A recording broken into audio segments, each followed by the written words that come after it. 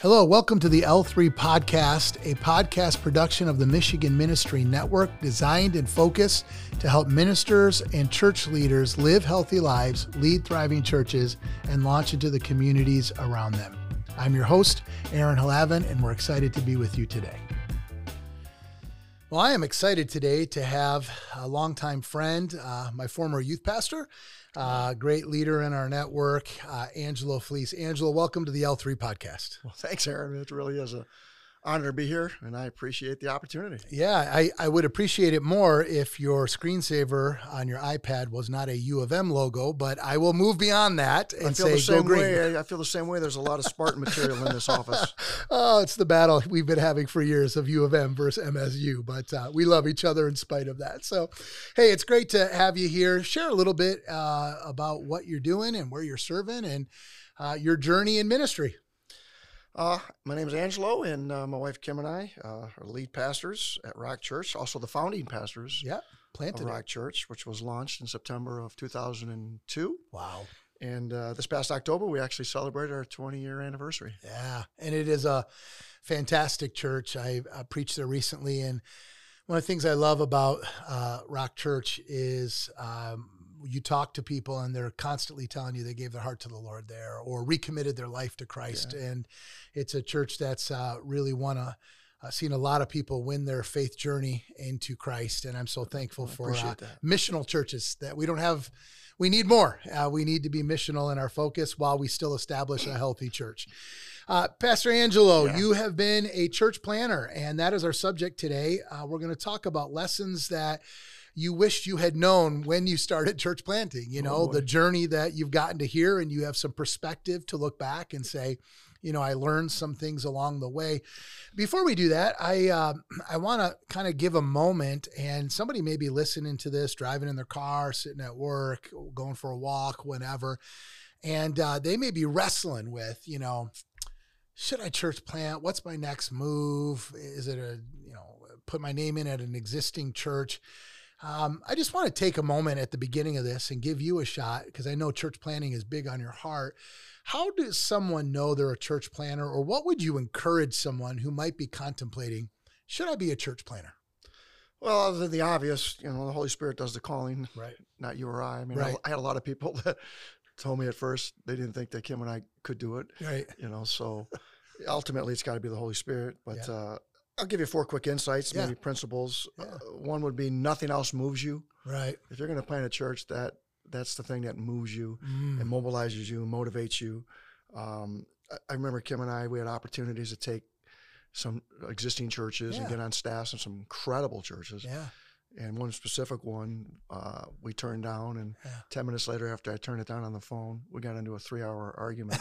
Because I wanted to call the guy back up and say, no, we'll take the position. right. And she was like, no, we're called to plant. Yeah. And she was right. As usual. Yeah. So nothing else moves you. You mentioned it earlier, just souls. Yeah. You have to have some element of a passion for the lost. You're going to plant a church. You don't want to build it off the disgruntled Pentecostal church down the street. Sure, right. You want to do it based off of lost people. And right. Most studies will tell you that church plants do a good job of reaching unchurched people. They do. So, a gift of evangelist, or at least if you're not the one with that, somebody on your team better have it. So I think that's huge.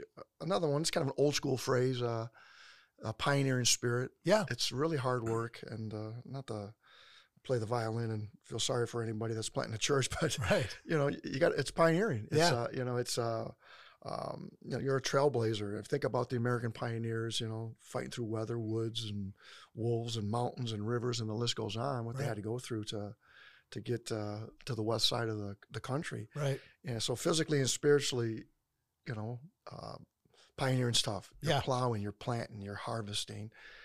Long hours and things like that. A lot of trials. Don't harvest in the same season you plant, so there's a waiting period of time, right? Yeah. I mean, you're gonna have to fight through trials and tribulations and disappointments and discouragement and those kinds of things. Yeah. So that's the pioneering spirit. The last one I would say, if you're called to plant a church, is you got to be a visionary and a dreamer. Be able to dream big and be able to cast that. Yeah. Inspire others to follow the mission, the dream. It's got to be a big dream. So if you're a visionary who has a heart to win people to Jesus, is got a pioneering spirit that's willing, maybe we, because I love the old term pioneering spirit, maybe entrepreneurial spirit would be kind of in the same modern phrase. And if that's, and the call of the Holy Spirit on your life, pay attention to that. If you're listening to this, don't just go, well, I can do that anywhere. No, if God's got a call for you to church planting, he's birthing these emotions, these feelings, these thoughts in your spirit and in your mind. And I think we need to listen to them and not let fear get in the way of what God might be saying. Yeah, it's the only thing that really moves your heart. Yeah, it's the only thing that moves your heart. If you just keep thinking, if I could plant a church, that might be a good sign. Yeah. What do you love about church planting? I mean, you've done it. You've helped support other churches that planted. What is it? You have planting in your heart and in your DNA. Yeah. What do you love about it? I think probably what I loved about it the most was just being able to be myself. Yeah. Being able to be all my authentic self. Yeah. Kim and I. We didn't have to follow the beloved former pastor. Sure. And just be able to be yourself and be real. That was so refreshing. Yeah. Freedom to be creative. Yeah. Was huge. I'm a big fan of the message is sacred, the methods are not. Right.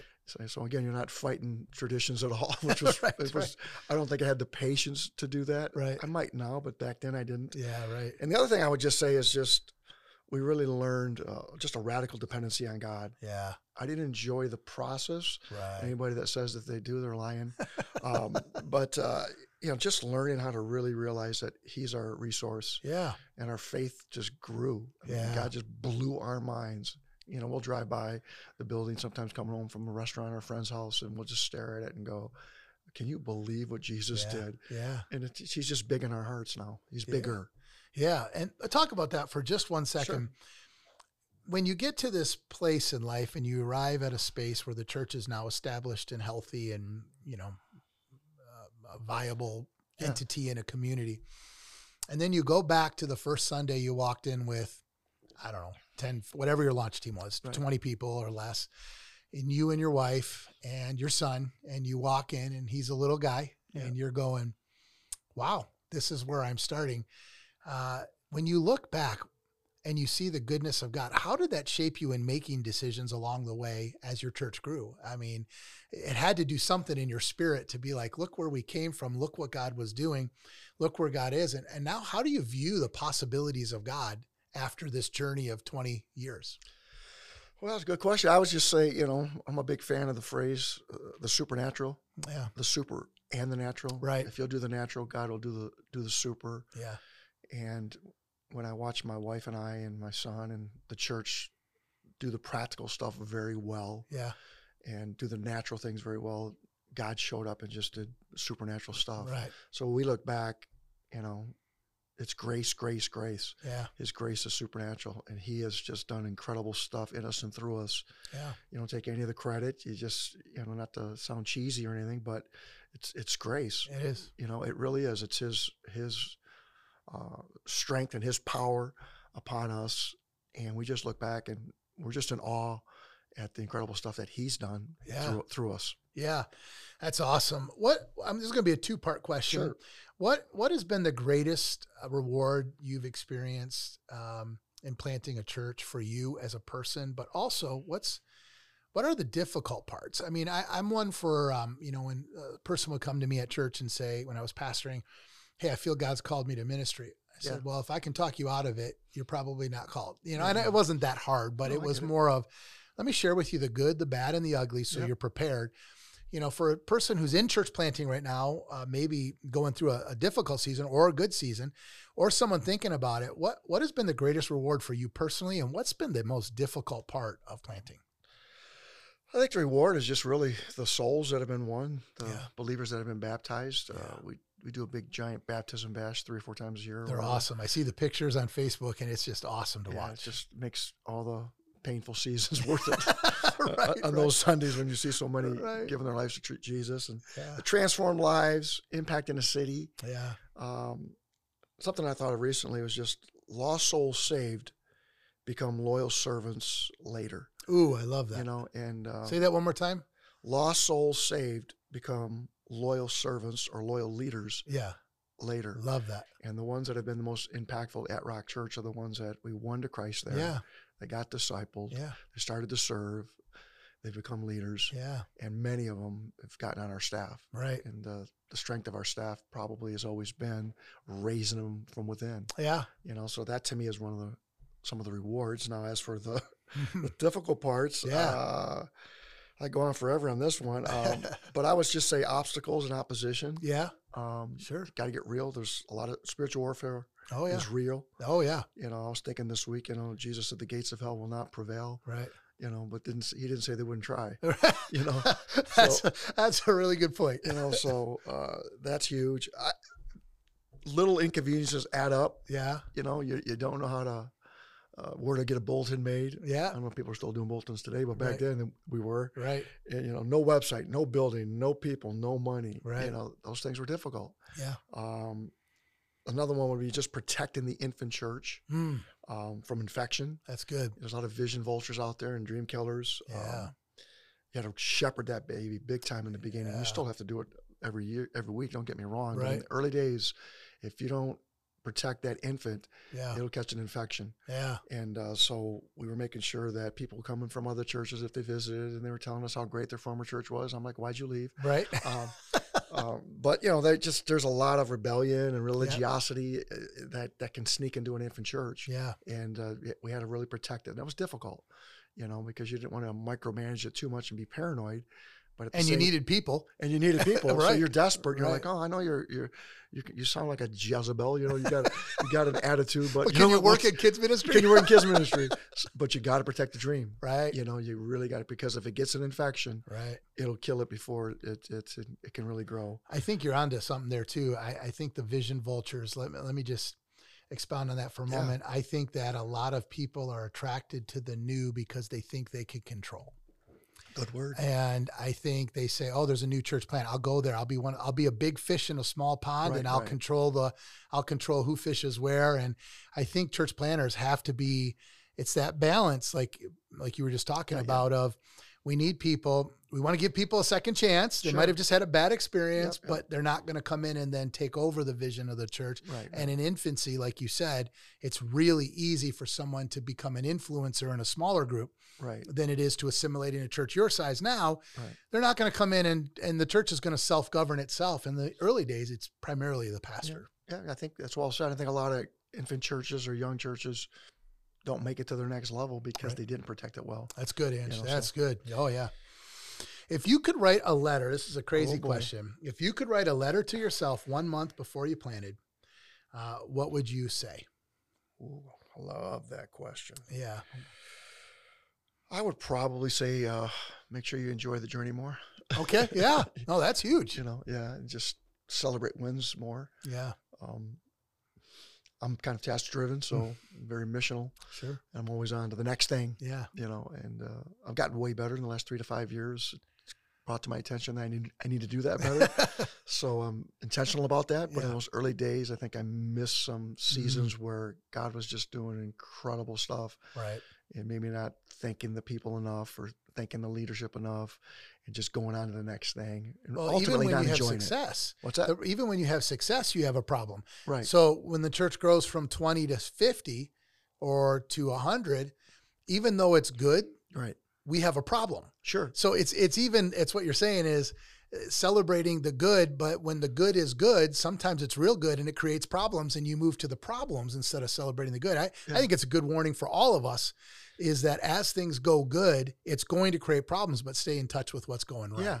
Well said. I'd also say just go full-time sooner. Yeah. Take the risk. Sure. I was always trying to save money for ministry or the new building. Yeah. So I used to be a plumber and a pastor at the same time, and wean myself off of that, but I should have weaned myself quicker, and I should have hired staff quicker. Okay. So if I could, again, most of it was out of the motive of, I want money for ministry and I want money for the building. Well, I think we would have had more money and better ministries if I'd have hired people. But, hindsight's 2020. Right. But just getting staff quicker. Yeah. And not being afraid to listen to the elders, the board, when they said, hey, it's time for you to get a salary. And I was like, no, I was fighting it more than they were. Right. In some situations. Right. So what would you say, I'll take one step further. What would you say to yourself about the core group you launch with? statistics say many of them won't be there in the end. Right. Some will stick through. What would you write to yourself about caring for your core that you launch with? Yeah, I think that ultimately, even Jesus lost some of his core, and so did Paul, and, it's true. Yeah. and others. And I think it's a misconception to think that if they left you, that you must have done something wrong. Right. I mean, if they abandoned Paul, they might abandon Aaron and Angelo. They will. At the same time, we got to take personal responsibility and go, what could we do better? And yeah. I think, I felt like I communicated very well from the pulpit what was going to happen when we got a new building and the growth and all that stuff. But I could have done a better job in elder meetings, or a better job in staff meetings, maybe even a better job in our quarterly or monthly leadership meetings of what to prepare for. You know, we're going to go from 200 to 500 possibly, and that dynamic changes, and you're going to feel this and sense this, and it doesn't mean I don't love you, and I just don't have the time I used to have for you. And I did that from the pulpit, I thought, pretty well, but not one-on-one as good as I could have. Well, when they hear it from the pulpit, they go, oh, that's so true, but that doesn't apply to me. Yeah, exactly. Yeah, I felt like I pastored the people well, but not necessarily the leaders as well as I could have. And probably, I guess you could say lost some pretty precious people along the way. Yeah. Well, I think that's true in any dynamic and any change. As the church changes, you have to change your leadership roles and go to the next level. If someone's listening to this today, Angelo, and they're sitting there and they're considering pursuing, they're in the process of it. They're a pastor who wants to launch and plant another church out of their church. Just give them an encouragement. What would you encourage them if they're listening right now? What would you encourage them about this journey, this road, this possibility? I'd say, other than, our salvation, my wife and I, church planting has been the most exciting, adventurous, fruitful experience we've had with Jesus. Yeah. So that I would say, I'd throw a little thought in there. If you're feeling like God's drawing you this way, make sure your family's healthy and your finances are healthy. That's good. Both of those were solid. Yeah. They weren't perfect, but they were solid. Right. And because both of those are going to take a hit. Yeah. And I think a lot of people launch out and their finances are a hot mess. Yeah. And they're going to get messier. So get that in order. It's great. A principle I learned, Aaron, that was just incredible from a pastor friend of mine. He said, don't grasp for people, and he used Philippians chapter 2, where Jesus didn't grasp at being God. Right. He just abided in who he was.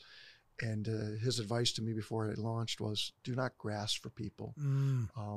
Just be faithful to the mission and the vision.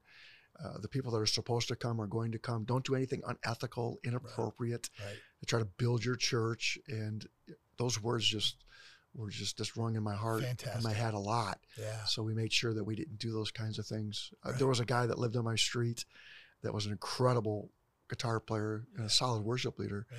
And people were always coming up to me saying, go knock on his door, get him to come to the Rock, Because I'm not doing that. He's going to another church. I'm just not doing that. Right. And ironically, about a year and a half later, he just walked into Rock Church one day. Yeah. And became one of our worship leaders for about a decade. Yeah. Great guitar player, and actually became my son Nick's the guy who trained Nick on how to play bass and guitar. Oh, wow. Awesome. Yeah. And still a pretty good friend of mine today. But we didn't grasp for him. Right. We let God do it. Right. And I think that's huge. I think too many times we get insecure. Yeah. We're a little inferior. We're intimidated by what's going on, and we start lowering our standards. We do some inappropriate things. And hearing that, don't grasp, was huge. So I would say if you feel like maybe God's calling you to do this, once again, just great joy. It's just as incredible as your salvation. Right. Family and finances in order. Don't grasp. If you want something in your life where God gets the glory, plant a church. Yeah, plant a because church. He takes nothing and makes something. I love it. And only He can really do that. I love it. I want to see less churches close. Those churches thrive. I want to see more churches planted. That is part of the biggest thing in my heart. And you have given incredible wisdom and experience that you've shared with us today has been very helpful to me. It's been helpful to our pastors, ministry leaders. If you're out there listening and you're considering planting a church, I'm sure Angelo would be open for you to call and ask questions of him and, check in with him. But also Jim Wiegand, our church planning team. But I just want to encourage you, let God birth something new in you. If you're wondering what the next phase of life is, rather you're thinking it's church planting or not, at least allow God to speak if it is. Take a moment and say, God, is this what you have for me? Do you want me to plant a church? And we'll get on board and we'll help you along the way. And we appreciate it. So Angelo, thank you so much for all your wisdom, insight. You're a great friend, and I so appreciate you. I appreciate the opportunity. Thank you so much. Thank you for joining the L3 podcast. We pray that it has been beneficial to both you and your ministry. If you would like to know more about the Michigan Ministry Network, please feel free to visit mmn.ag.